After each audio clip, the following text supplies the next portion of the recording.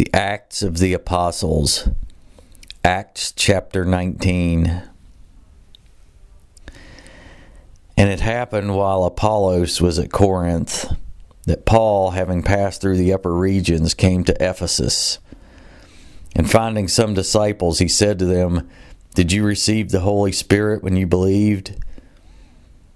So they said to him, "We have not so much as heard whether there is a Holy Spirit."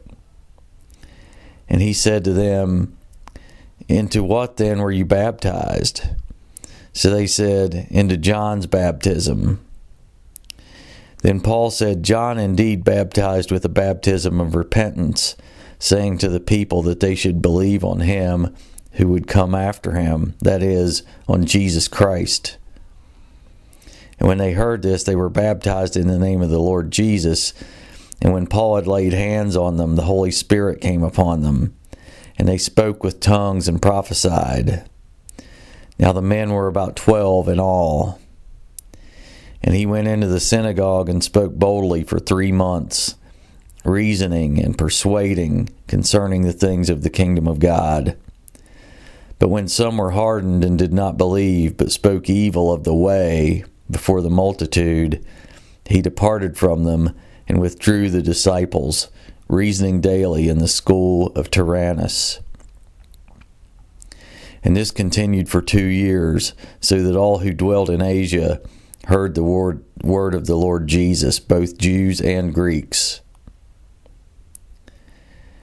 Now God worked unusual miracles by the hand of Paul, so that even handkerchiefs or aprons were brought from his body to the sick, and the diseases left them, and the evil spirits went out of them. Then some of the itinerant Jewish exorcists took it upon themselves to call the name of the Lord Jesus over those who had evil spirits, saying, "We exorcise you by the Jesus whom Paul preaches." Also there were 7 sons of Sceva, a Jewish chief priest, who did so. And the evil spirit answered and said, "Jesus I know, and Paul I know, but who are you?" Then the man in whom the evil spirit was leapt on them, overpowered them, and prevailed against them, so that they fled out of the house naked and wounded.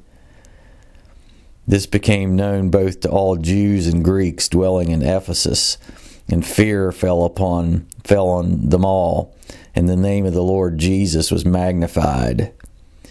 And many who had believed came confessing and telling their deeds. Also many of those who had practiced magic brought their books together and burned them in the sight of all. And they counted up the value of them, and it totaled 50,000 pieces of silver. So the word of the Lord grew mightily and prevailed. And when these things were accomplished, Paul purposed in the Spirit, when he had passed through Macedonia and Achaia, to go to Jerusalem, saying, "After I have been there, I must also see Rome." So he sent into Macedonia 2 of those who ministered to him, Timothy and Erastus, but he himself stayed in Asia for a time. And about that time there arose a great commotion about the way.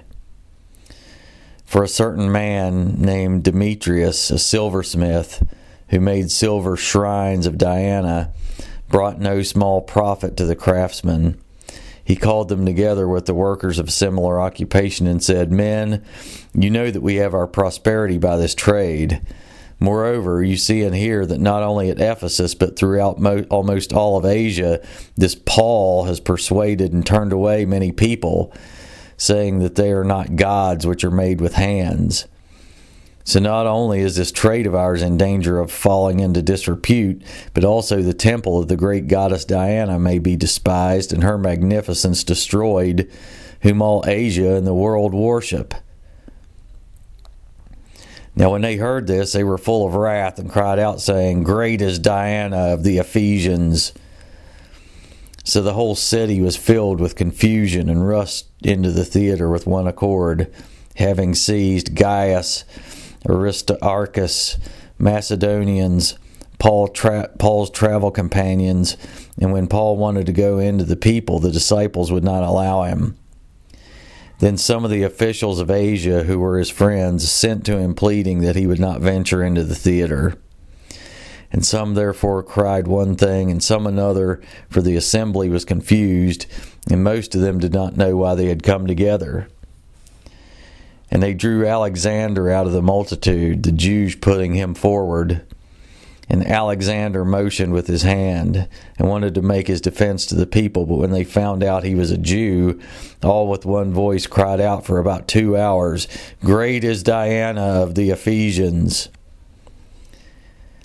And when the city clerk had quieted the crowd, he said, "Men of Ephesus, what man is there who does not know that the city of the Ephesians is the temple guardian of the great goddess Diana, and of the image which fell down from Zeus?